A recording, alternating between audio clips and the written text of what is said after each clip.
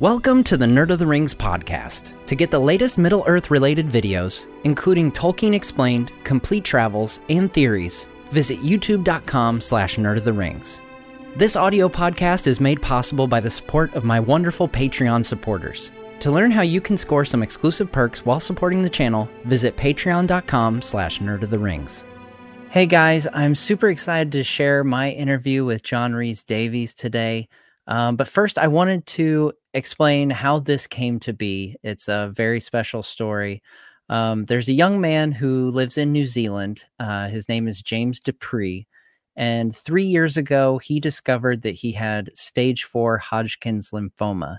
And right now, he's facing a very tough fight. And his family and friends, they started a fundraiser. It's called It's Time to Shout James. And this is to help him to be able to concentrate on fighting this disease that he's currently fighting. And that is actually how I got in contact with John Rhys-Davies. I've been wanting to do something fun here on the channel for a while. For all you wonderful subscribers and my Patreon supporters, I wanted to give back to you guys for the support and the encouragement that you've been to me as this channel has really taken off. And when I saw the opportunity to bid on a one-on-one conversation with John Rhys-Davies, I knew immediately that was something I wanted to do for you guys and to be able to share with you. So I leapt at the chance because not only was it something that I thought would be really fun for the channel, but it was helping out a great cause. And honestly, because John has such a huge heart himself, not only during our interview did he go way over the allotted time, he was so generous with his time, but he also donated a second one-on-one virtual chat. And that is where you guys come in today. So you can actually win this second one-on-one virtual chat with John Rhys-Davies. So for $20 New Zealand dollars, which is roughly less than $15 US or 12 euros or 12 pounds, if I've done my Googling properly here, you can actually get an entry. And there's no limit to the number of entries. You can donate as much as you want to get as many entries as you want. And go to the link. It's here in the description to donate, and you'll be entered to win. And we'll actually reveal the winner next week, Wednesday, November 24th, during a live stream here on the channel. And you'll also notice, if I've set my settings properly, that even though this interview is a premiere here on the channel, I have the super chat function turned off today. And that's because, honestly, I don't want you to give me anything today. So please, whatever you might have given in super chats, go to the website and please give to James. And just help him to know that he's not alone in his fight right now and that people all over the world are thinking of him, and just help him feel the love from our fellowship of nerds. With that said, I'm really excited. Here is my conversation with John Rhys-Davies. Welcome everyone to Nerd of the Rings. Today, it is my great honor to welcome a very special guest. You've seen him or heard his voice in a multitude of films and series, including one of my personal favorites, Indiana Jones. But if you're on this channel, you will no doubt know him from the greatest cinematic trilogy of all time as Gimli. Mr. John Rhys-Davies, thank you so much for joining us today. Lovely to be invited, and thank you for your very generous contribution to young James's shout out. Absolutely. Yes. The charity shout out for James, as I explained just before this video rolled, is a great cause, helping a young man with Hodgkin lymphoma. So be sure to go to the link in the description to donate for that. So John, let's start off kind of toward the beginning. How were you first introduced to the world of Tolkien? I have two sons, and about 47 years ago, no, maybe a bit more than that, maybe 43 years ago, my son returned from his boarding school at half term, my elder son, Ben, And we didn't see him for 5 days. He was reading Lord of the Rings. And he was the real first convert in the family. I vaguely heard of the book when I was at university, because I was at university 63 to 66. Okay. And I think Lord of the Rings comes out in 57, 58 or something like that. I know all the girls at the university, and it was a very small university. I was at the University of East Anglia in its very first years. So the first year, there were 105 of us, including postgrads. And the girls had all read Lord of the Rings, which of course meant, if the girls were reading Lord of the Rings, well, it wasn't a chap's thing. I'm hard science fiction, fantasy, well, doesn't work for me. My second encounter with Lord of the Rings was when young Tom, my second son, returned from school and with it, and we tried reading it, and he hated it, and we both ended up falling asleep. I tried it for several times, and I couldn't get into it. So it was a slightly sinking heart when I realized that instead of acquiring a nice small part in Lord of the Rings, which would take me to New Zealand for a month so I could get to see New Zealand and come back, because surely this little chap in New Zealand who'd done a number of small films really wasn't going to be able to pull off something as enormous as this. I mean, anyone can make a movie when you've got, say, 4 people or 6 people and 4 weeks to shoot it in, and a simple 4-hander. Or anyone can do that. And they do all the time, depressingly. But and I've been in some. But to do something as huge as this, with 21 leading characters, casts of thousands, and a story that does not lend itself to cinematic presentation, or certainly didn't before. Even Tolkien, the author himself, did not believe it could possibly be made into a movie. Right. I thought this was nonsense. Anyway, I struggled. And then when I got Gimli, and the only reason I played Gimli was because of number one son, really, who said, well, number one son and my manager. My manager said, John, he's my manager now. He was then my agent. Jeff Goldberg, thank you. He said, John, if you turn down this part, I don't think we can continue to represent you, which I thought was very sweet. And number one son, Ben, said, Dad, with due respect, I think you're nuts for turning this down. And I said, why is that, son? He said, well, just think, in every bookshop of the literate world, anywhere in the world, there is 2 feet of bookshelving dedicated to Tolkien. Mm-hmm.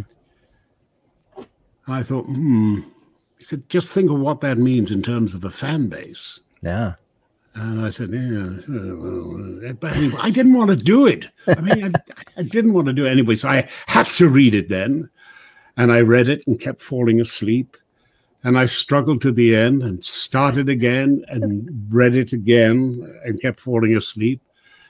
And then I tried the 3rd time. And then somewhere halfway through the 3rd time, something started to click. And I started again. And I think I began to get it. This is not a book as any book that I had ever read before. And that was basically my resistance. Yeah. It is an attempt at a new style of writing and a recreation of a pre-Arthurian mythology for Britain. And once you realize that it isn't exactly like, but you can see the derivation from the Norse sagas, which again are not particularly linear Right. in their narrative form. It goes from here to here. Oh, by the way, his son did this. His son actually murdered another 5-year-old, and then obviously went on to become a great warrior. But let's get back to his cousin over here.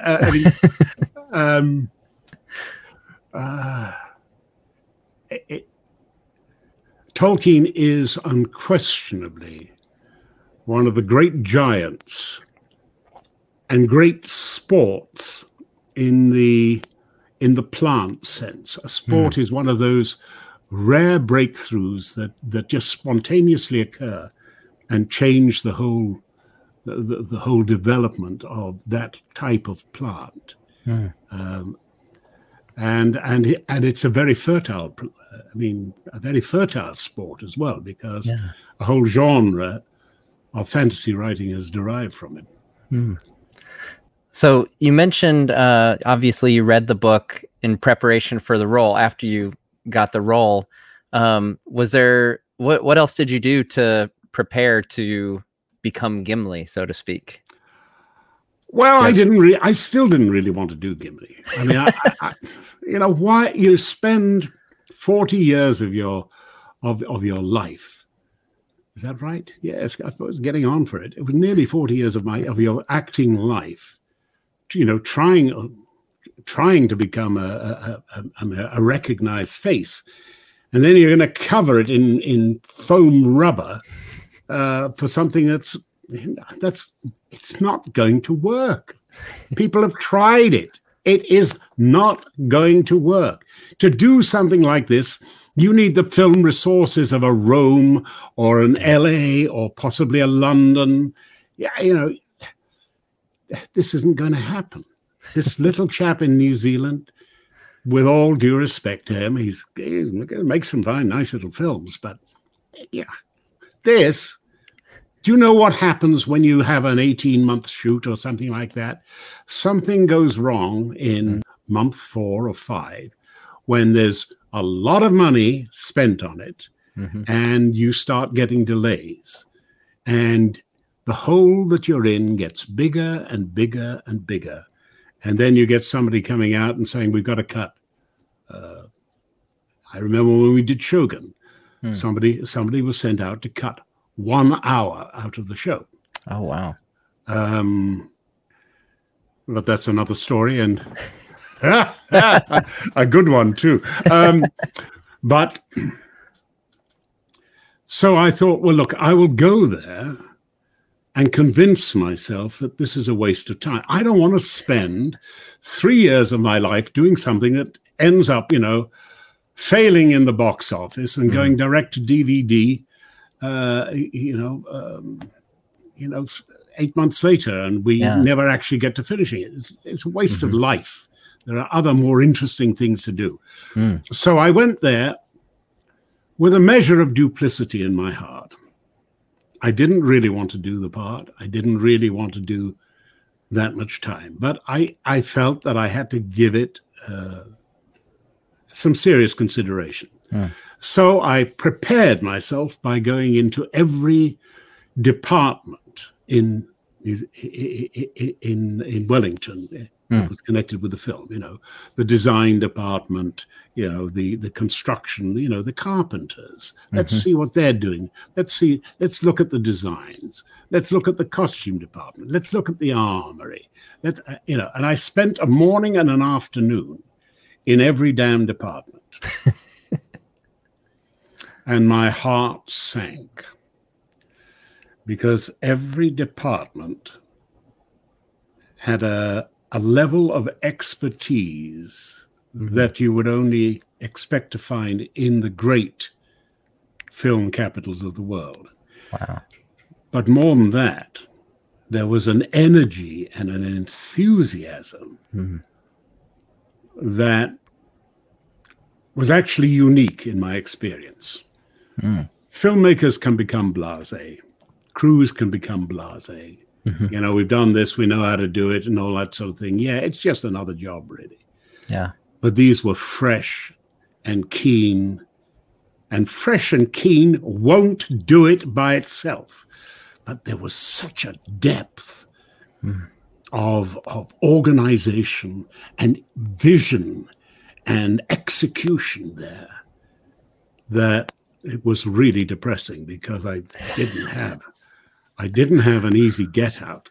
But there was still another thing. Let's see how this little chap handles his crew and handles his actors, because you can sometimes tell just by the way a director handles his crew whether it's going to be a waste of time or not. Yeah. Sometimes he handles his crew badly, and it's not a waste of time. Sometimes it can be a damn good film, but there's no joy in it. And who wants to spend 3 joyless years? Yeah. So I went and watched this little chap from New Zealand, effortlessly answering every question, simply, clearly, modestly. A natural, an unnaturally self-made natural leader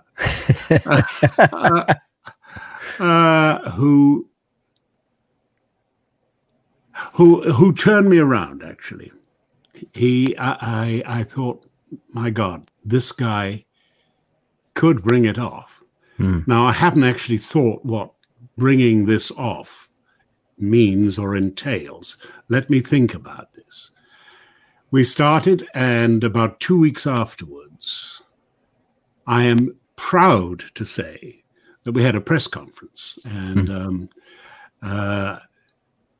right at that same time, in Australia, they were making the first of the new Star Wars. Yeah. And at this press conference, I'm proud to say that I said, ladies and gentlemen of the press, please revise your expectations upwards. 3 predictions. 1, this film is going to be bigger than the new Star Wars. At which point Peter Jackson went,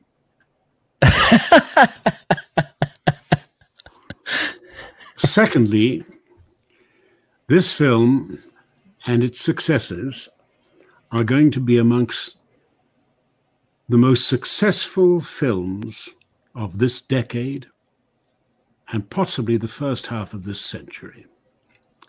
Thirdly, in 20 years' time, when you look back on these films, they're going to be amongst the favorite films that you've ever seen.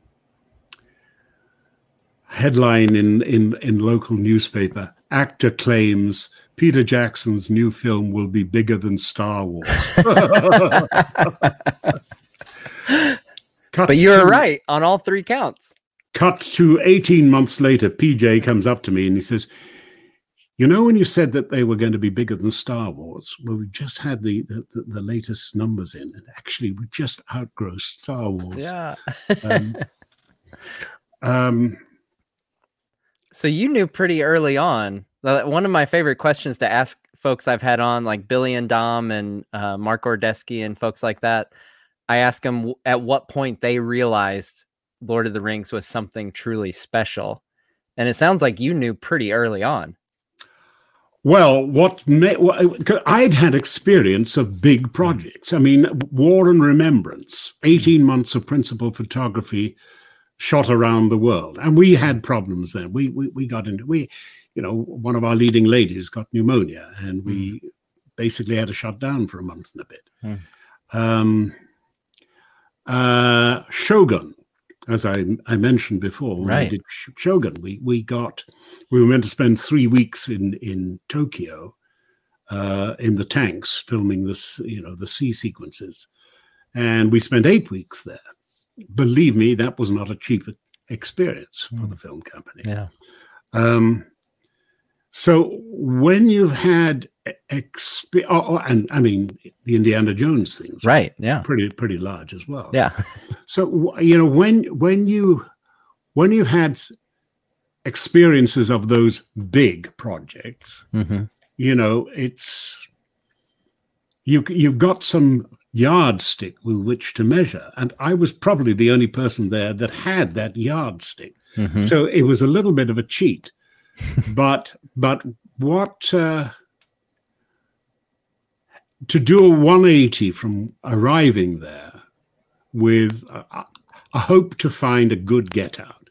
So I'd have gone to Peter and said, Peter, I'm so sorry. I can't stay away from,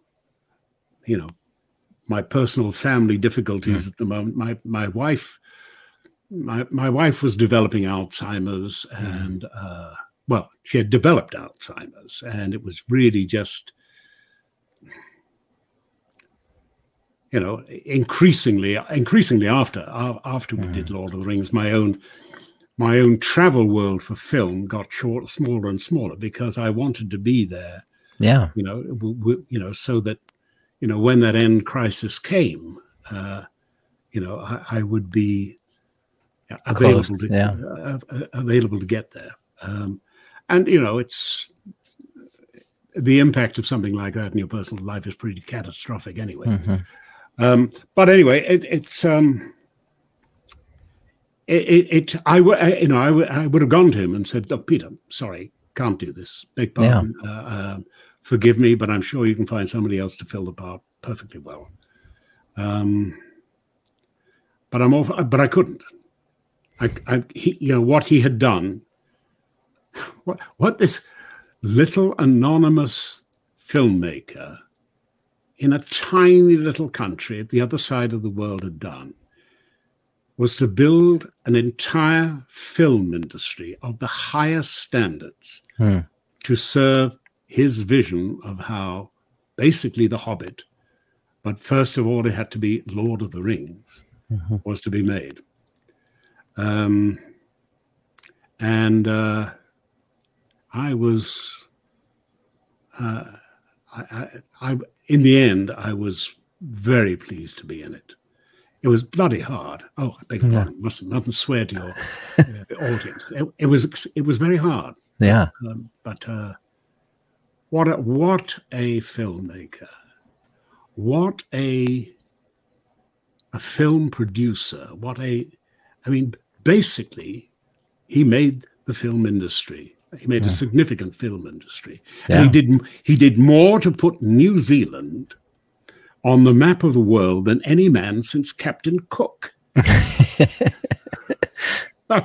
Extraordinary. That's how I learned about New Zealand, for sure. I knew Australia was down there. I did not. I was not a big geography person before. I probably know Middle Earth geography better than the world geography, but I know where New Zealand now is, by golly. Yes, indeed. And so does the world. I believe their tourist industry was registered just over $1 billion a year in 1999. And before COVID in 2019, they fudged the figure. Well, they changed the basis on which they make the figures. So it's either 14 billion or 17 billion a year. It's a lot. That's a lot. Yeah. But New Zealand owes an awful lot to Peter Jackson. Indeed. And they had a silly prime minister, a socialist prime minister, called Helen Clark, who had decided to get rid of knighthoods and institute the New Zealand Order of Merit, which thankfully a subsequent, a more sensible prime minister revoked. And I made great enemies with Miss Clark, because I said, now, who was the idiot who single-handedly decided to get rid of knighthoods? Peter Jackson, Order of the New Zealand Order of the Splatted Possum, Grade 1, doesn't have the ring to it. It doesn't have the ring to it. As when he goes into an LA studio looking for money for a project with that on, but Sir Peter Jackson, that actually actually makes people say, "Oh, Oh, yeah." I was not her favorite. In fact, we were all invited to the Beehive, which is their Parliament building in Wellington. Okay. And I was the only person who didn't get to shake hands with the Prime Minister for some reason. I can't think why. Anyway, PJ got his knighthood. He did. Deservedly so. Absolutely. Wonderful. Sorry about that. No. Total digression, wasn't it? That's no digressions are fantastic. So we talk a lot about Gimli, obviously, but you also got to play Treebeard in the films. So at what point did that decision come into play? And how was your approach different with Treebeard? Oh dear. Well, PJ said, "Why don't you do Treebeard?" And I thought, "Oh, more money. Good. Yes, of course I can do that." Yes, of course, Peter. Right. Okay, let's have a look at it. Right. Well, this is quite simple, really. What we've got here is a walking, talking, no lungs, non-tree, with a very slow time sense.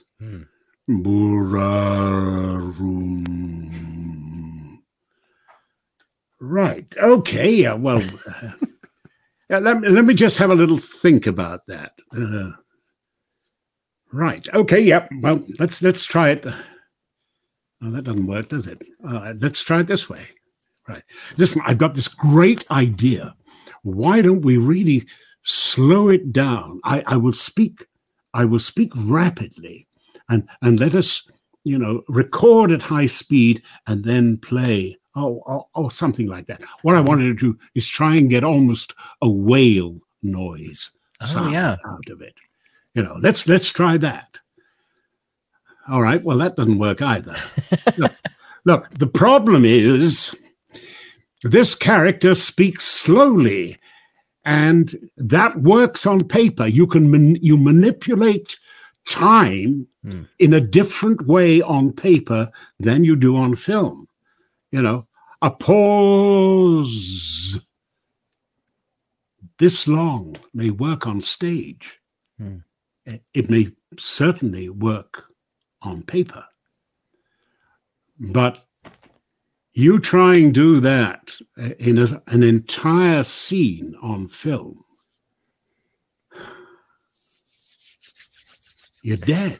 Yeah.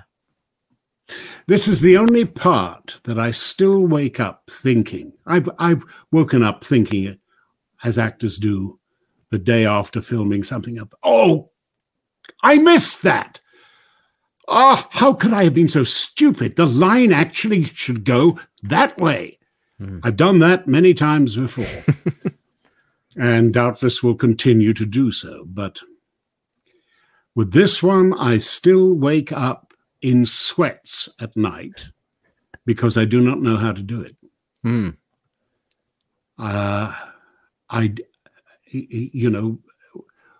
I created something in the end, but I don't think it's right, and I don't know how to do it. It's a tricky character. Well, it's because it's a fantasy creature, but a very specifically designed fantasy creature. If you say, "John, you are a walking, talking whale," I will go, "Ooh!" My flippers are going excited on me. Oh, krill alive. Oh, yeah, any actor can do that. But this is a very specific creature. I tried to get the squelch of the roots coming out of the ground, and the that sound that branches make when they rub together in the wind.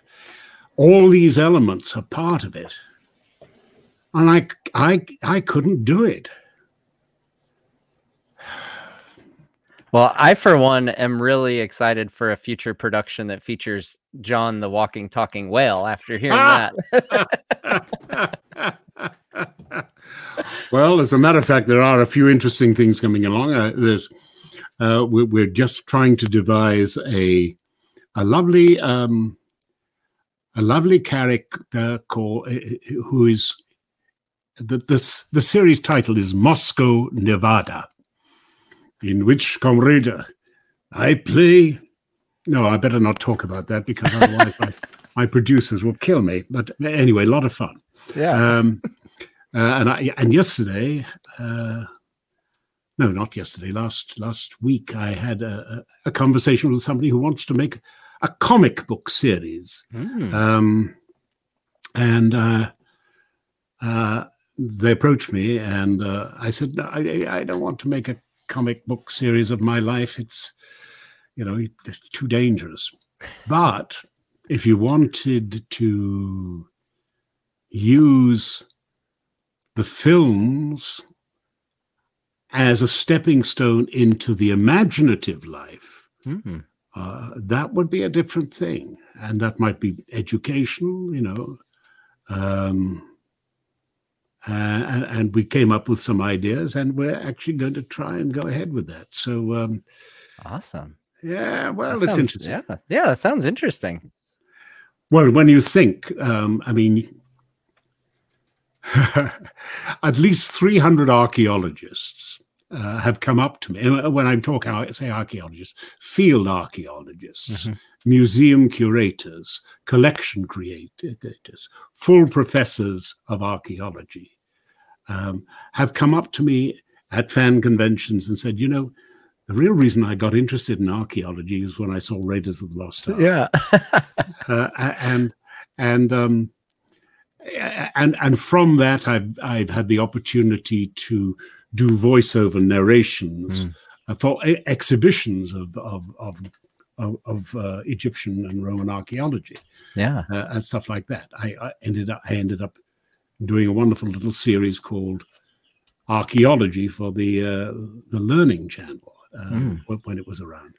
So it's given me a number of opportunities, but when you combine that with, I did a series called Sliders, which was a sci-fi series.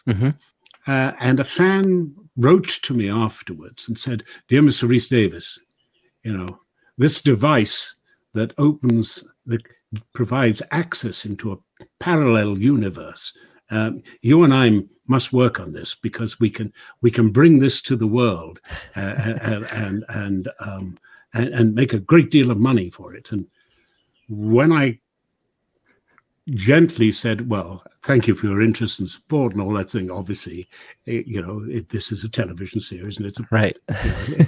It's not real.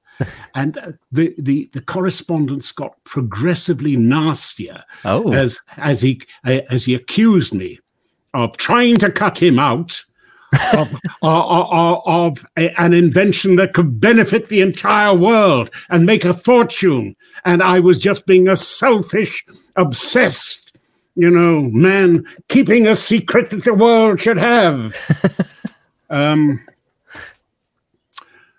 But it's a little more than you bargained for when you sign up to narrate something. Oh yes. But but the comic book potential of that, is all right. So archaeologists or people assume that I know something about archaeology. I know a little bit about history because, well, let me show you. Sorry, this is the upstairs library. It's a bit messy at the moment. I don't know. There's that lot over there, which is largely history and philosophy, and there's that lot over there, which is largely Shakespeare, and there's this lot here, which is sort of literature and stuff like that. And it's one of 4 libraries in the house. So it's now, have I read 20,000 books? No, I haven't. I wish I had. I'm just altering this Is that a better Yeah, idea? no, that's great. That's great. No, I wish I had. But they're reference things, and when I want to know, you could do a PhD on 20 or so subjects quite happily here. But then I belong to that, I hope not last generation of people who just love books. Yeah.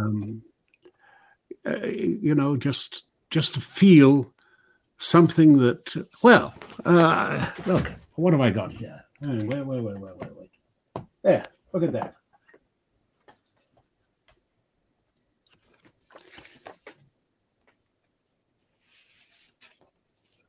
I think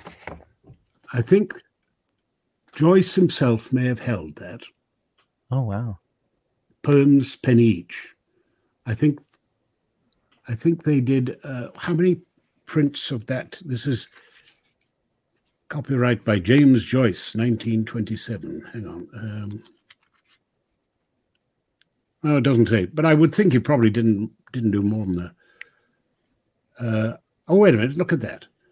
Of these poems, 13 copies have been printed on Dutch handmade paper and numbered 1 to 13.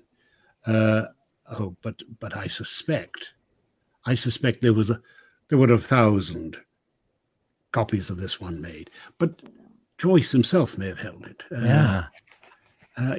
One of the things that he picked up and looked through and thought, oh gosh, gonna have some money coming in this year.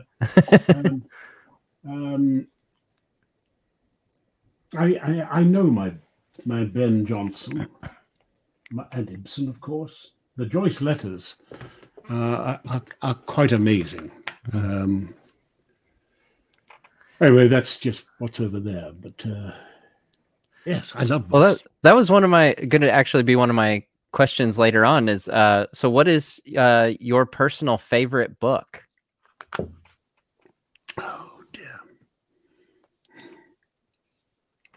We got to encourage viewers to read. So if we get a recommendation, let me tell you what I've just finished, which I should have done when it first came out, but I only came across it quite recently.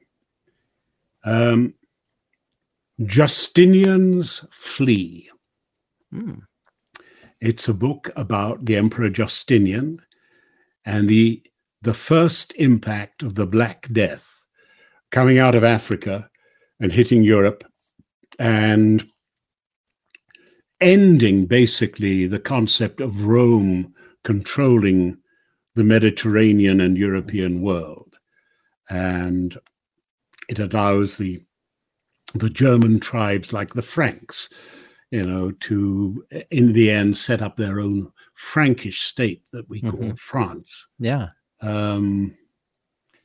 There was not a page in it that didn't tell me something that I didn't know. And that's wonderful. That's fun. Yeah, it's a fun feeling. One of the saddest things about old age is if you're not careful, you can go entire days without learning something new. You can go entire days without hearing somebody say something that you haven't heard before. And that's a fearful waste of time, isn't it? And so one's got to throw oneself out there and jump into conversations that you know a bit about, but not enough. Yeah. And I have to say, going to fan conventions does that. Obviously, there are a lot of questions that are repeated, and you have to answer them politely and courteously, and sadly, you can't sometimes think of any other way of answering them. Yeah, but sometimes somebody makes a point, and you go away and think, "Wow, I had never realized that," and I find that there has been a real sea change in me as a person as a result of going to fan conventions. Mm. I found, when I first went to a fan convention around about 1998 or something like that, I thought, oh, God, why do I have to go to one of these things? all these people dressed up as Captain Kirk, and can't they get a proper life, for God's sake?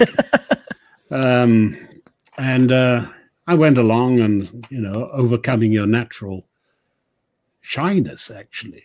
Mm-hmm.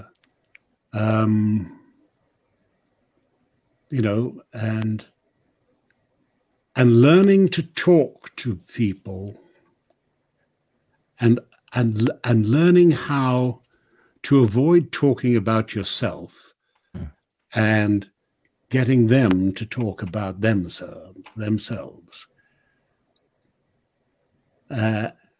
was one of the great lessons I learned in life. Mm. But the more I got to talk to people, the more I allowed them to talk and listened to them, the more my respect just grew. Yeah. And I realized those people that should get a life, as I casually dismiss them, actually have a life. And it's a very rich life. It's a hugely imaginative life that really sustains them and sometimes keeps them alive. I cannot tell you how many people have come up to me and said, Lord of the Rings got me through this time when my father was dying, and we watched Lord of the Rings together. Lord of the Rings got me through this illness. I had cancer, and I would just binge watch time and time again Lord of the Rings. And you suddenly actually realize that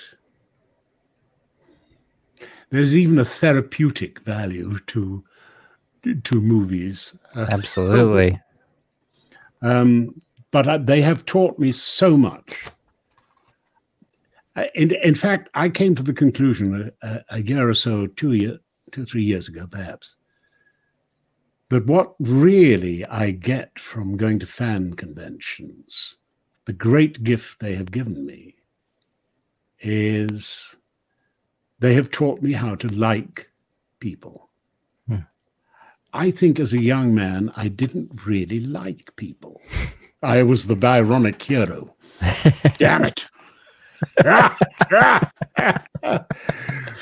Well, the aged and faded Byronic hero, dressed somewhat roughly, but my excuse is I've been stripping rotten wood from a little barn outside that we took the slates off last week. I didn't really have time to come and dress up for this, and I should have done. Respect for your audience. But the audience has taught me how marvelous people are, how marvelous most people are in life, and what heroes some of them are.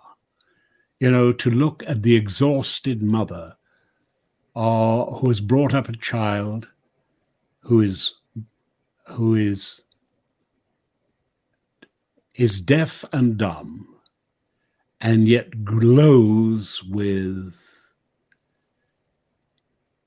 a serenity and for an old skeptic and a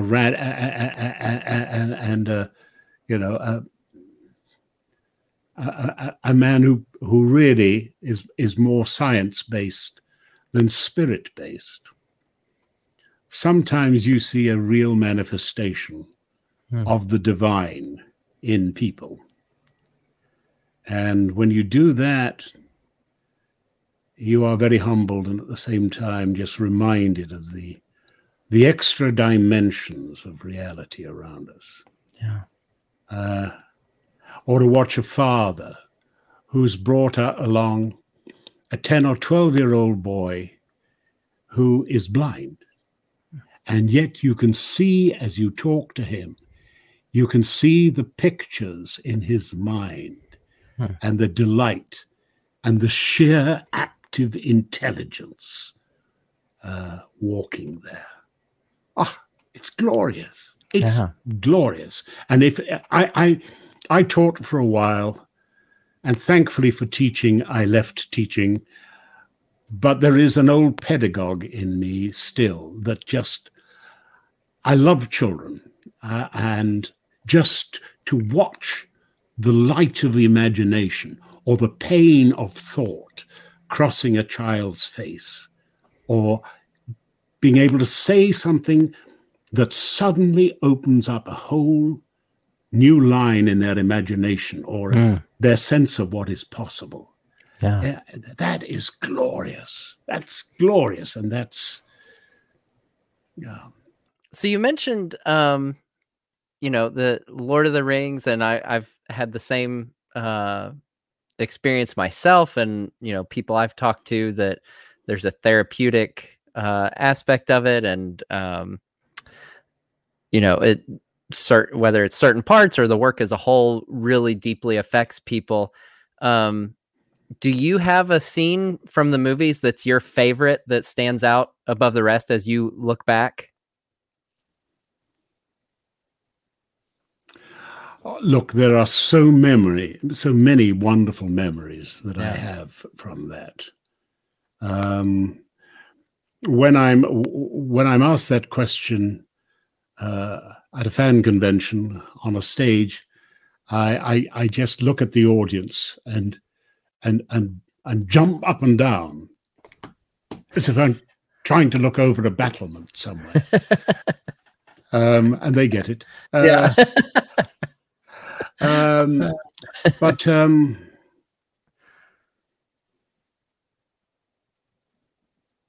no, just being part of that magnificent telling of a unique story was in itself.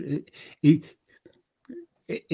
totality is made up of all those separate elements and moments, but it's still bigger than that too. Yeah. And once you start adding the element of the audience and the audience's love and approval to it, it has to be one of the most significant experiences of any actor's life. Certainly this one. Yeah. Sorry about that. No, but, that's great. But let me, I don't know whether I actually sort of actually said this, but one of the things that I'm hoping that if we go ahead with this little comic series, that one can do is lead interested people, or people who are only marginally interested, into discovering history, discovering areas of life that they don't actually know and understand. And because that is the great journey of mankind, isn't it? Is to we're the curious monkey. We are the one, and increasingly, I would teach every subject. Were I in charge of curriculums now, I think I teach every subject through history. The objection, of course, becomes, what about mathematics? But number one son Ben the other day said, when you think about it, Dad, maths is history. I said, and he said, think about it. Maths is a series of cheats, of ways of solving problems invented by the greatest minds of their time on their very best day. And when we study maths in school, what we're doing up until the time we're 15 or 16, we are studying the history of maths from the year dot to the year 1600. Then when we get into calculus and stuff like that in the next 2 years, we're studying the history of mathematics from 1600 to 1800.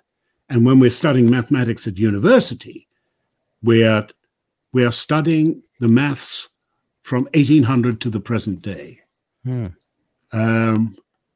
An interesting way of looking at things. It is, yeah. Yeah. But if you can entertain and educate, and I had a great experience of this. I did a series called Gargoyles. Oh, yes. Yeah. In which I played a character called Macbeth. And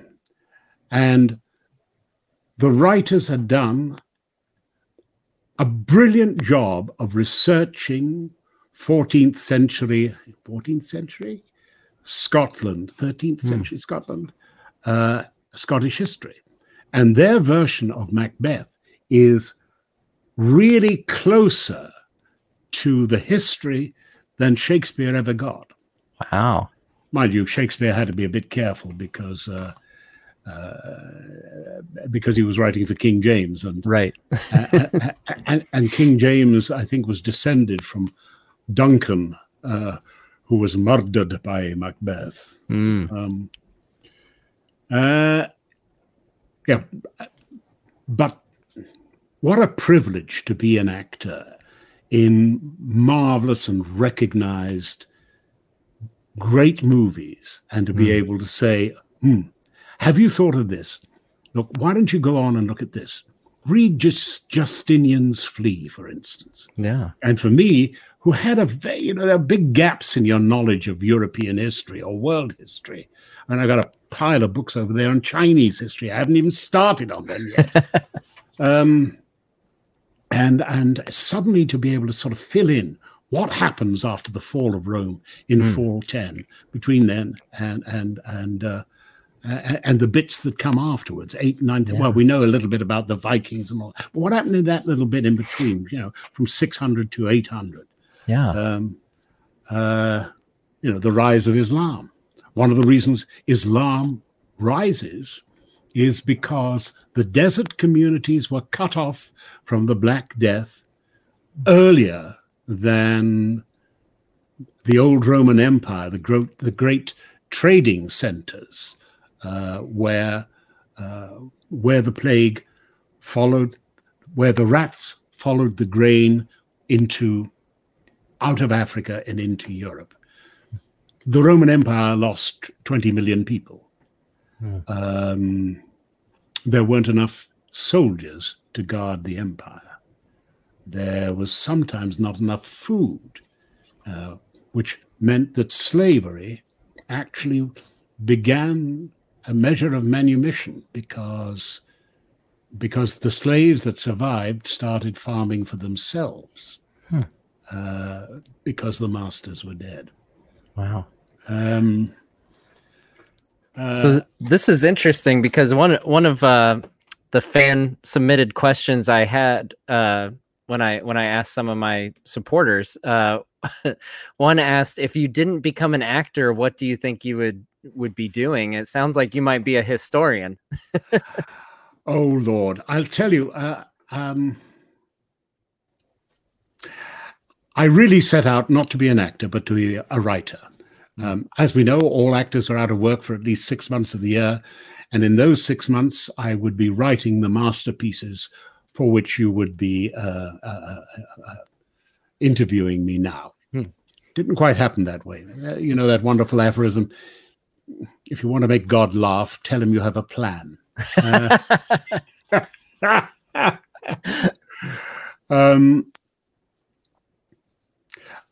What would I have been? Well, let's assume that I could not have been a writer or an actor. I was too egotistic as a younger man to be a good teacher. I mean, you are talking to the guy who started off doing science in those 2 years prior to university, and gave up halfway through because I realized my mathematics would prevent me from ever earning a Nobel. I mean, if you can't get a Nobel, why go into? What's the point, right? I weep when I think of the younger Rhys-Davies. And to be honest with you, I don't know that I really like him that much. he certainly is a class 1 idiot.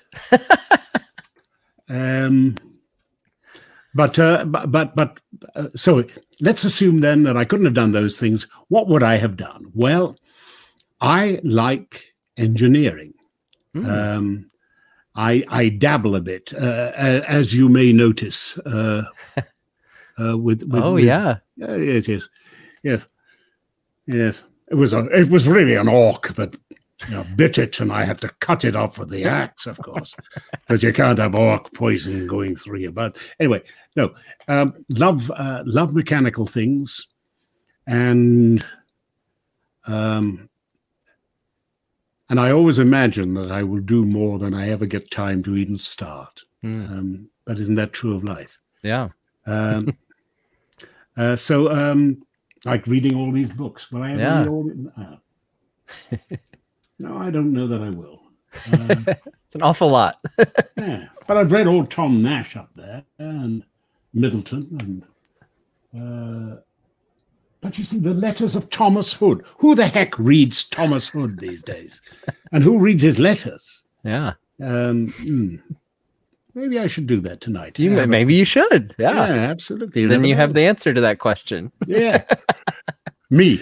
Yeah. And it all comes back to me, doesn't it? Oh, God.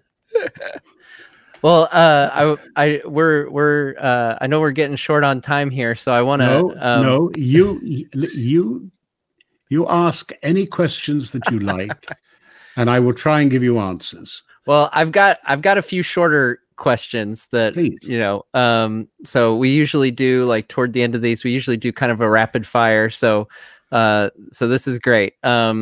So a few questions. One, which Lord of the Rings cast member was most like the character they played? Oh, impossible to ask. They made them. When you read the book now, you hear those individual voices coming through. Yeah. I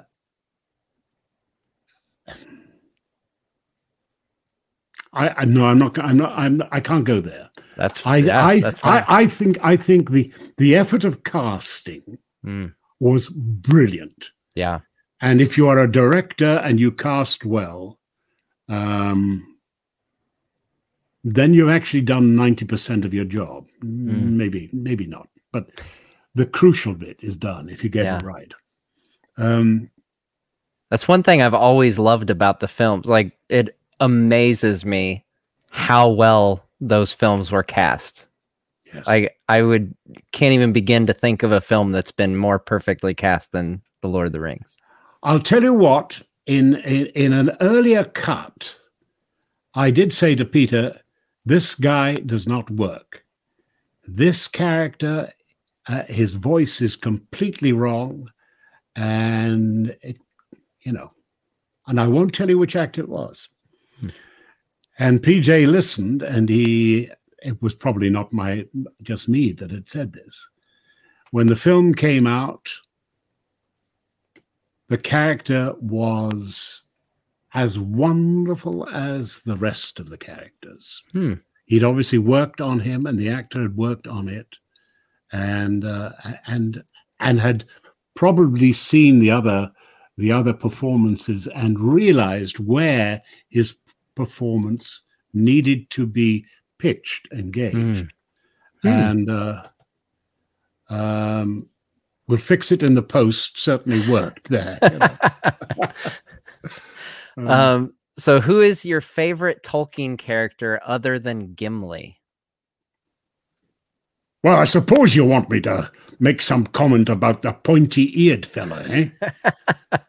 He's engaging enough, I suppose. Yeah, I mean, it cheats a lot. Anyone can do all that sort of stuff.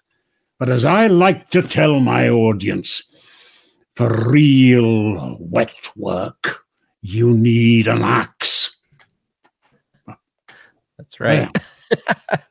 But the wee hobbits, they're nice lads. They're little hobbits, and we we bigger characters are there to protect them, as we should be. There will be no bullying. There will be no outrageous behavior by the bad side. How dare they threaten we hobbits? They gotta come up against a real dwarf to get to the hobbits. And bring them on, I say. There's nothing that a dwarf fears. Well, when I say nothing that but there are some spooky things that, go on, witchcraft and all that sort of stuff. And there is a witch in the forest, let me tell you.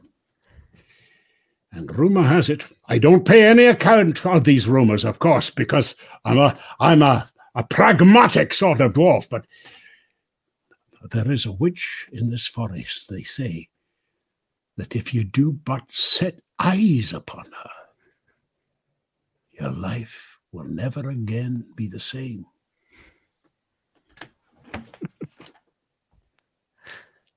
And his life never is again. No, it's not. That's another fan favorite interaction there is between Gimli and Galadriel for sure. Yeah, because she actually connects with him in a way that she doesn't with anyone else. Obviously, the ring bearer has a special blessing, but each one of them gets a blessing. But she sees that the need of Gimli is to find the fellowship of love, and what she is saying is basically when she gives, I asked for one hair from her golden head. She gave me 3. And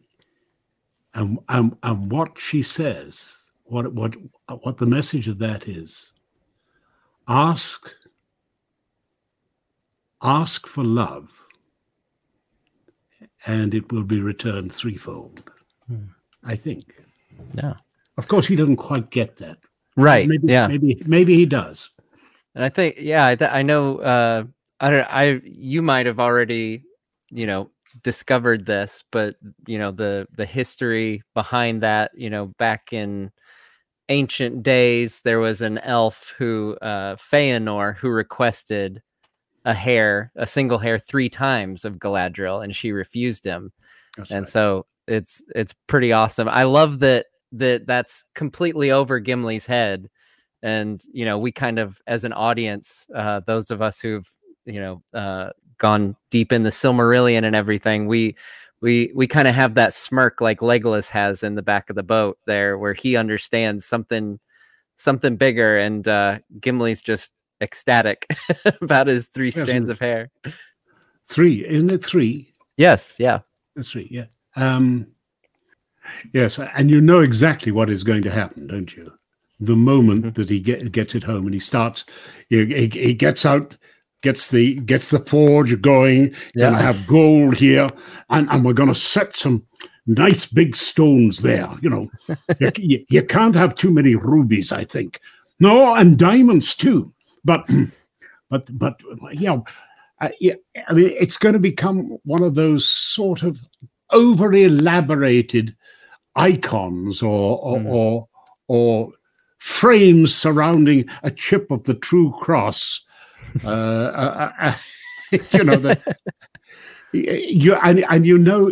will be kitschy, but it's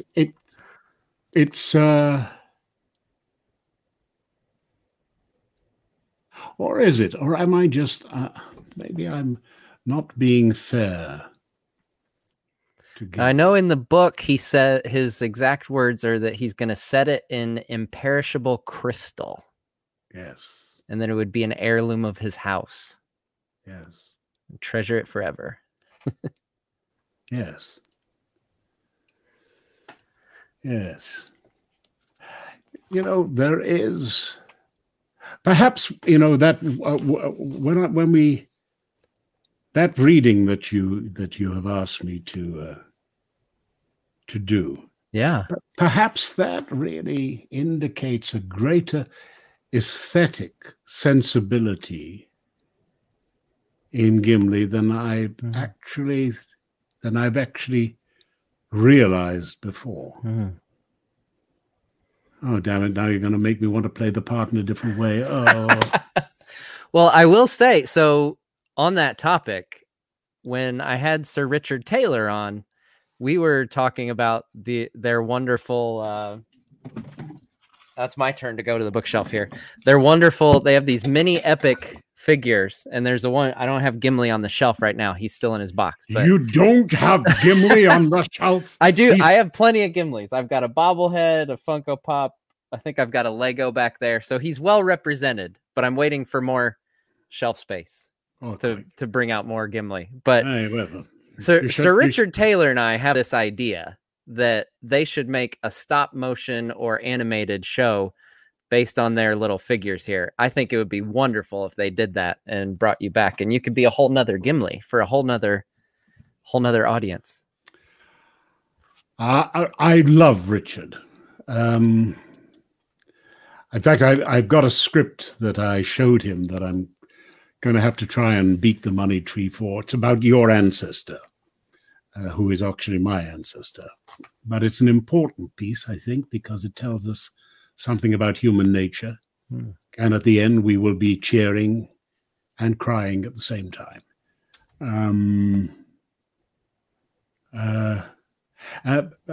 But there's a piece in it that I want him to do the special the artwork for the special effect. And I showed it to him, and he said, I saw him the next day, and I said, "How are you?" I said, "You sleep well?" And he said, "No, John, I didn't sleep well. I spent the entire night thinking about that wonderful idea you've got there and how to do it."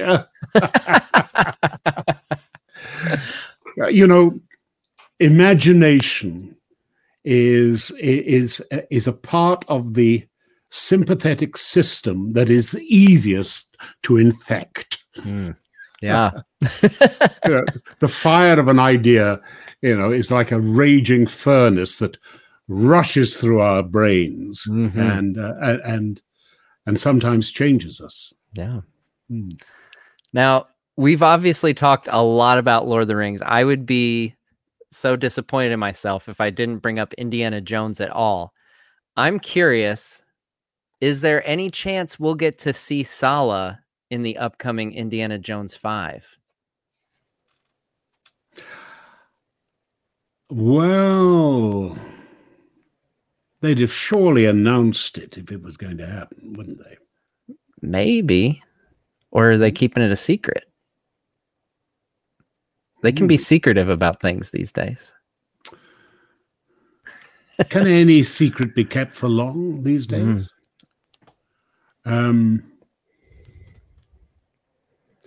Did you see anything? Do you think there's any truth of that rumor that Banderas might be in it? I did hear that. Yeah. I think he's probably playing the John Rhys-Davies part. You think so? Bastard.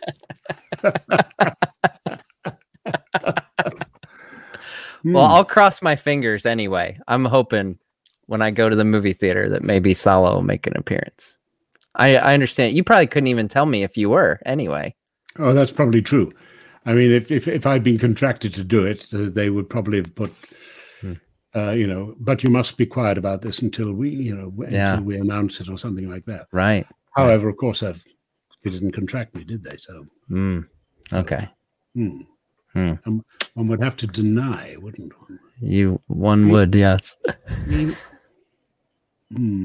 a tricky one, that, isn't it? Yeah. It is. Really? Did he? Didn't he? Could it be? Or maybe not. Why didn't he do the last one? Well, there you are. See, life is full of mysteries, but I can tell you that that the director is a very good director. In fact, the only film that I watched 3 times this year is Ford versus Ferrari, which I thought was brilliant. Yeah. What else have I seen this year that I loved? Oh, I've completely forgotten now. The year's almost gone, and it is. Goes in one ear, comes out the other. You know, when you get to my age, it's nurse, I've wetted myself again. Not quite there yet, but yes. Right, so come on, ask some questions. Oh, yes, okay. Fans. You've got responsibility to your fans there. Come on. So I do have one more question. So I heard that you played a prank on Peter Jackson with something with an injured finger. Is that correct? What finger would that be? This is entirely down to my marvelous makeup man, dear Dino. He actually he said, look, why don't we do this? So, as you may notice, I have lost the tip of this finger fighting orcs. No, it actually got shot out by the Luftwaffe. You know, when my Spitfire had run out of ammunition and things like that. No, it's a long story. Basically, it was a crocodile, I think. But anyway, so what he did was he took a cast of this finger and made a beautiful tip to the finger, which we put on there. And in the middle of it, we put a little bit of white representing the bone. And we put a lovely few bits of carmine around it, representing a bit of blood. So I went up to Peter and said, Peter, I've just, and I started tilting it that way, you know, a little bit. I said, I cut myself a little bit there, Peter. Can you see this? Yes. And I started tilting it slowly up that way. He said, well, John, I think you ought to go and see the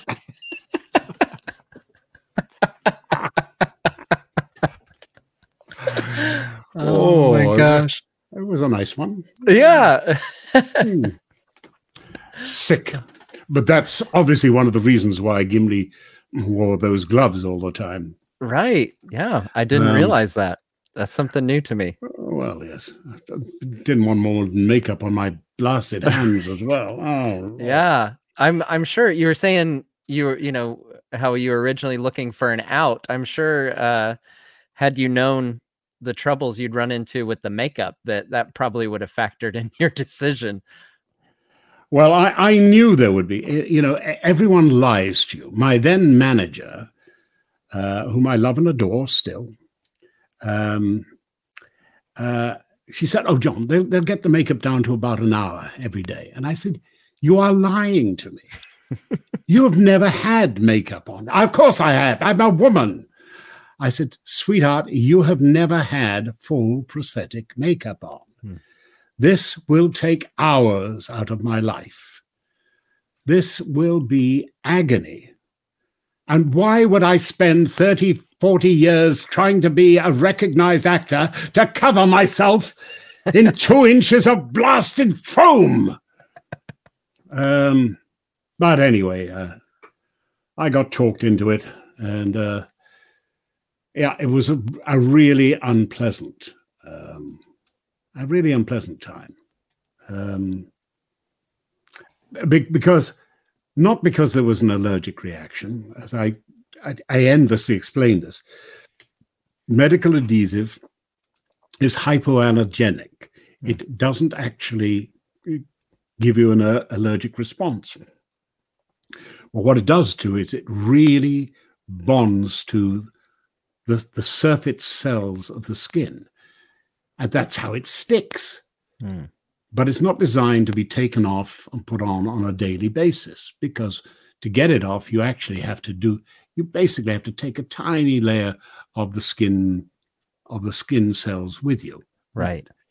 And that's fine normally. You know, you take it off and goes by and everything's cured. But when you keep taking it off, you get deeper and deeper and deeper. And the skin under your eyes is some of the thinnest skin on the human body. It's about twice the thickness of a cigarette paper. Oh, wow.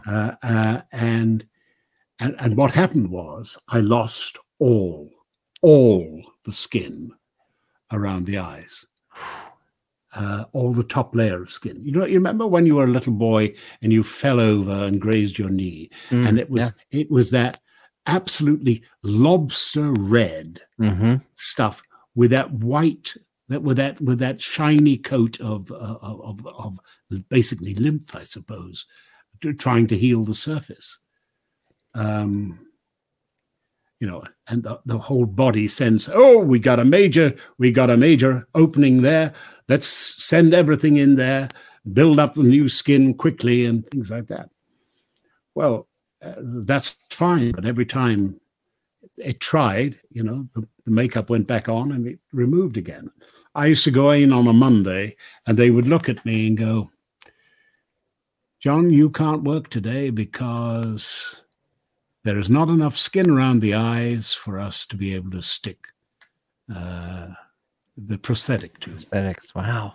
And I'd go away, and Tuesday and Wednesday it would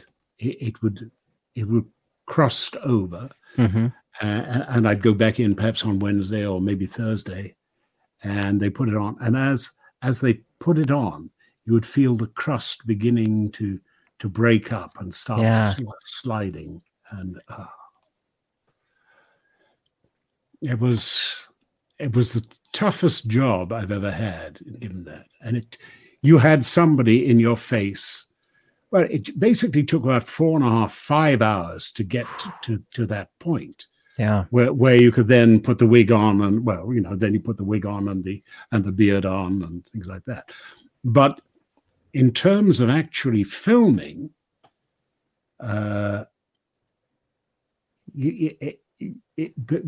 touch-ups, normally what happens is, okay, let's roll it, and action, cut, right, let's go again, and in dashes the makeup person and dabs you with a little bit of powder and things like that. So, yep, you're fine.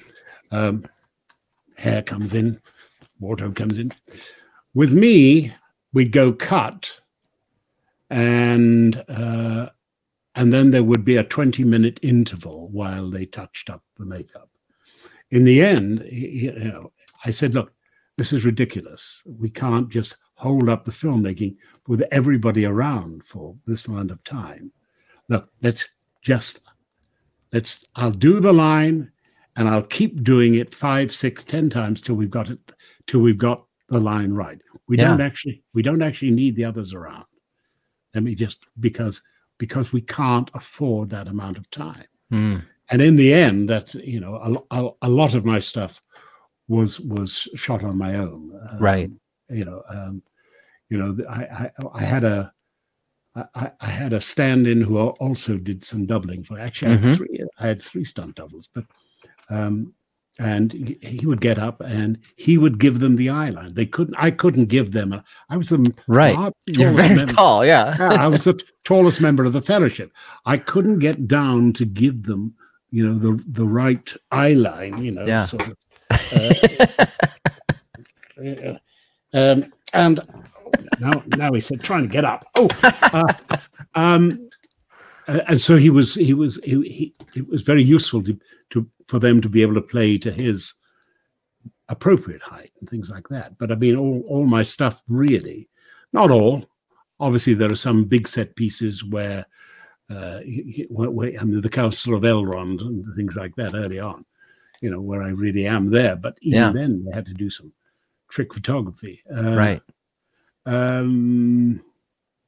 a lot of it was done when everybody else had gone home, and they trot me out, and the script supervisor would read, or somebody would read, and yes, but it was the only way to do it. Hard, but not impossible. I mean, the great thing about that is that that if you get a chance at running the more complicated lines, you've got a chance of developing a momentum there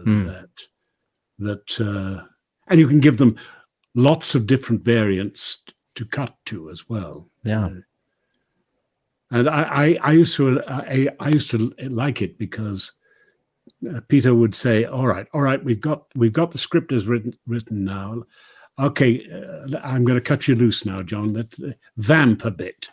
And I would start vamping, and when I heard a giggle from him, I knew that at least it was going to be in the first assembly. But you get moments arising because of the presence, because of the interaction of the actors with each other. Yeah. There's that scene where we are jumping, and I jumped, and I tried to give this impression that Gimli was about to was wobbling a little bit like that. Yeah.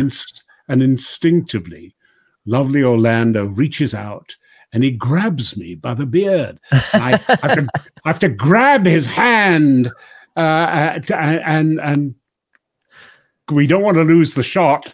But at the same time, I'm thinking, you pull that off, that's another hour and a half out of my life. Not the beard. And there are always felicitous moments in movie making that you have to keep in the film. Yeah. Great fun. Great fun. Yeah, oh, go ahead. Sorry. No. Keep going. You mentioned, how you were actually the tallest member of the fellowship, and I think that's part of the reason that I went kind of an embarrassingly long time before connecting the dots of you being, that Gimli was played by the same person as Sala from Indiana Jones. I was exposed to Indiana Jones when I was like 8 years old or something. So I had been a big fan of Indiana Jones. And then one day it clicked, and it just blew my mind that these are the same people. It's one of those things as, a young man, it made me love and appreciate filmmaking and the craftsmanship that went into those films that, my mind was telling me, no, this guy's really tall, but I was fooled 100%. Speaking of Indiana Jones, I briefly mentioned it earlier. Do you have any favorite stories from your time in the 2 Indiana Jones films that you were in? Obviously, you acted with Harrison Ford, who's a big actor that a lot of people have fun stories of. I didn't know if you had any yourself that were your favorite.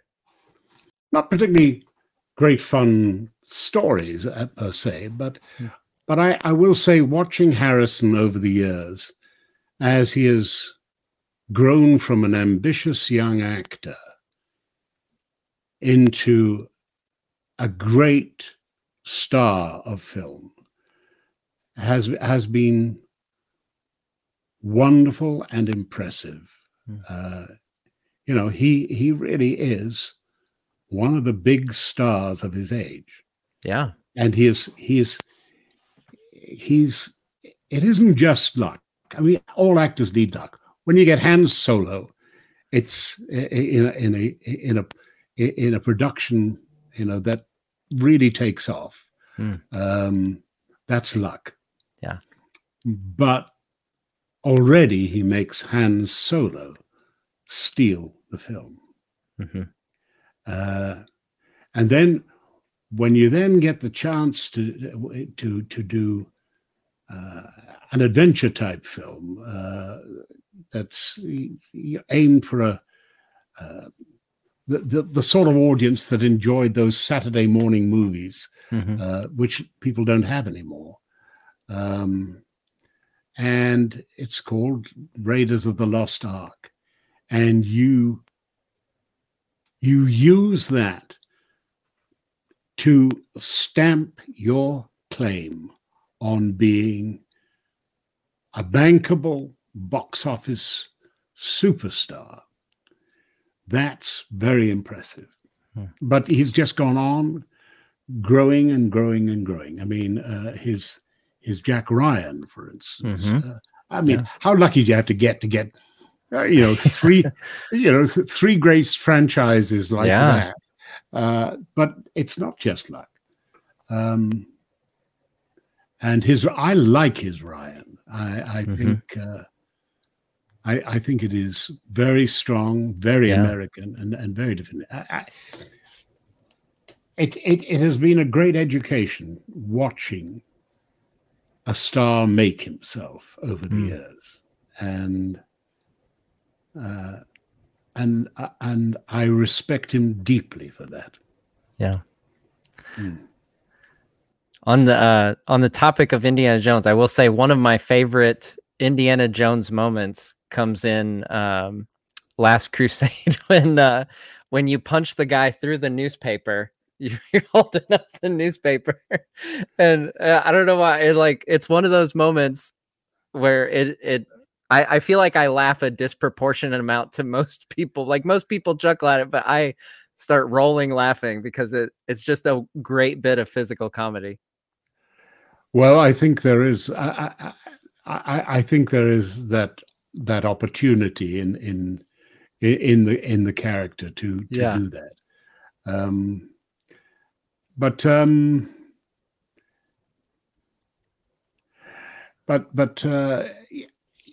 you're not the only person, by the way, who finds it howlingly funny. Yeah. I can't tell you how many autograph pictures I've had where they've asked me to include the words "run, run."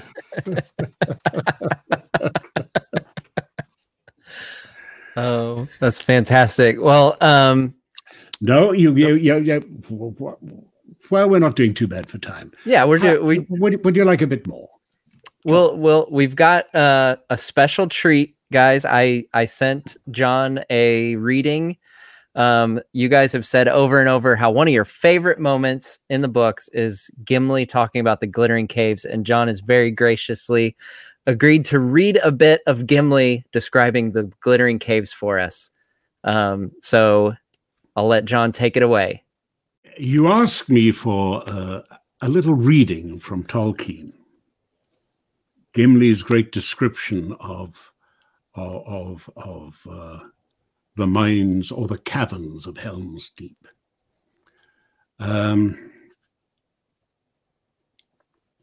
So let me try and read it for you. A glimmering world looks up from the dark pools covered with clear glass. Cities, such as the mind of Durin could scarce have imagined in his sleep, stretch on through avenues and pillared courts, on into the dark recesses where no light can come, and plink, a silver drop falls, and the round wrinkles in the glass make all the towers bend and waver like weeds and corals in a grotto of the sea. Then evening comes. They fade and twinkle out. The torches pass on into another chamber and another dream. There is chamber after chamber, Legolas. Hall opening out of hall, dome after dome, stair beyond stair, and still the winding paths lead on into the mountain's heart. Caves! The caverns of Helm's Deep. Happy was the chance that drove me there. It makes me weep to leave them. Oh, that was fantastic. Is it adequate? Oh my gosh, that was incredible. I was getting chills just hearing it. Oh, but wow. You actually, and you're right. It is something that I had not really considered before. That, you know, when when we lost that wonderful description. Because you can't put everything in the film, obviously. Right. Yeah. But perhaps the magnitude of what was lost there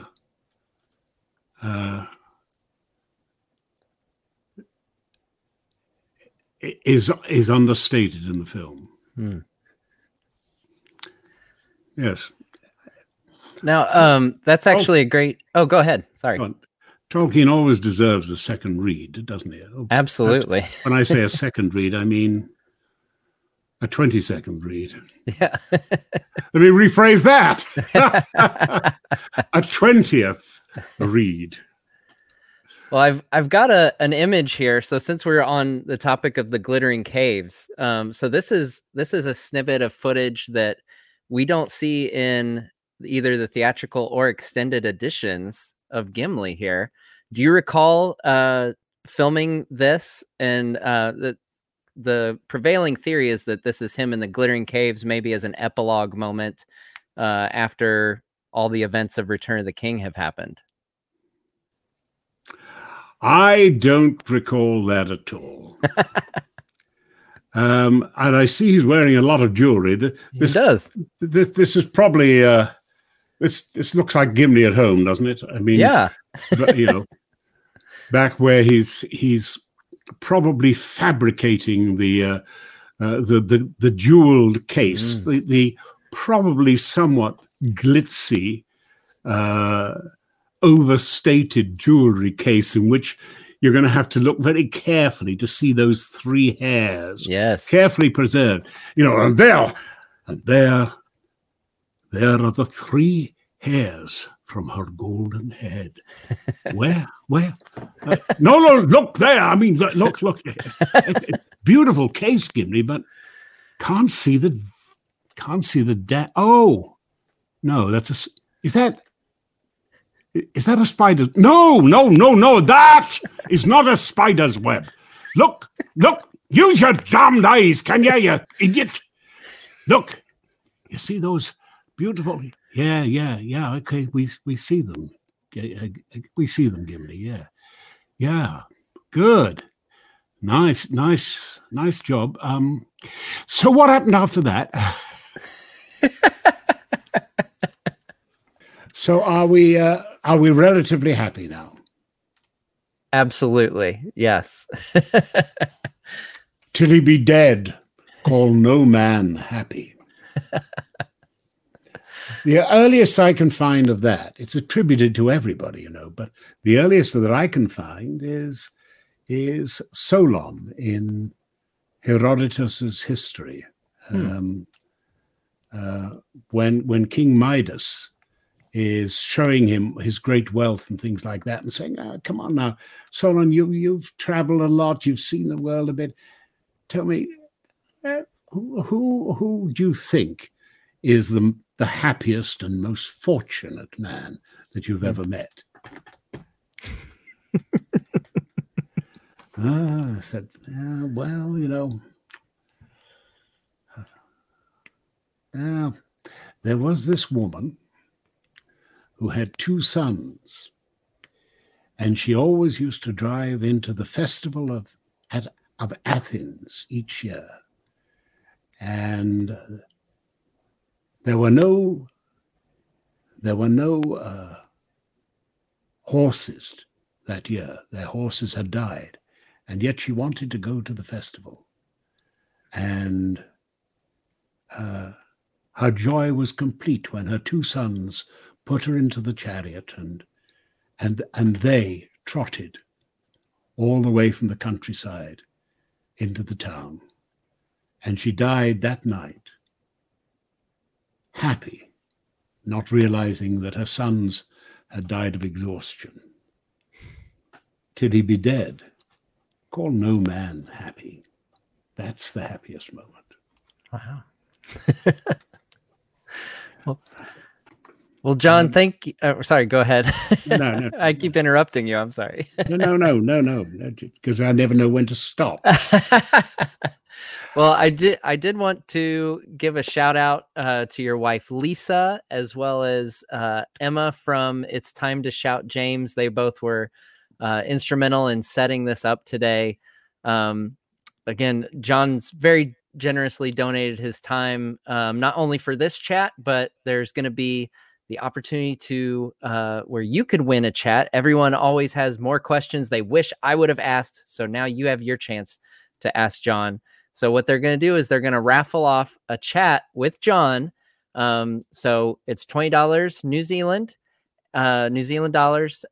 Go to the website in the description below, and you can purchase as many entries as you'd like. It goes to a fantastic cause. We're helping James Dupree from down in Middle Earth itself, New Zealand, as he is fighting stage 4 Hodgkin lymphoma.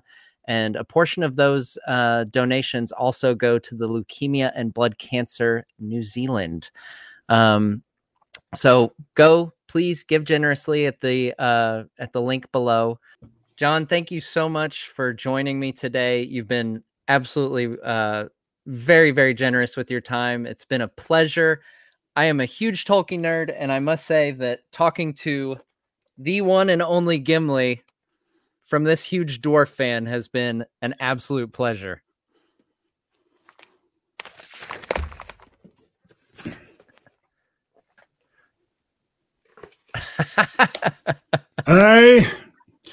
We dwarves must stick together. And remember, viewers, children, fans, there will come a time in your life of real crisis. And how will you behave? How will you recognize the right path to take?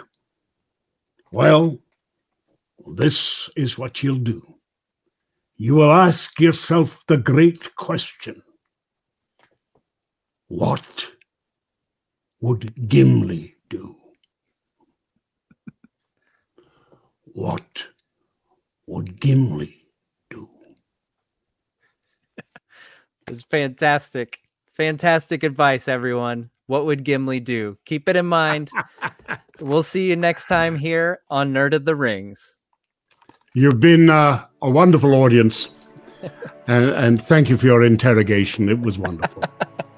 Thanks so much for listening to this audio podcast of Nerd of the Rings. To get the latest Middle-earth related videos, including Tolkien Explained, complete travels, and theories, visit youtube.com/nerdoftherings. This audio podcast is made possible by the support of my wonderful Patreon supporters. To learn how you can score some exclusive perks while supporting the channel, visit patreon.com/nerdoftherings. Thanks so much for listening, and we'll see you next time on Nerd of the Rings.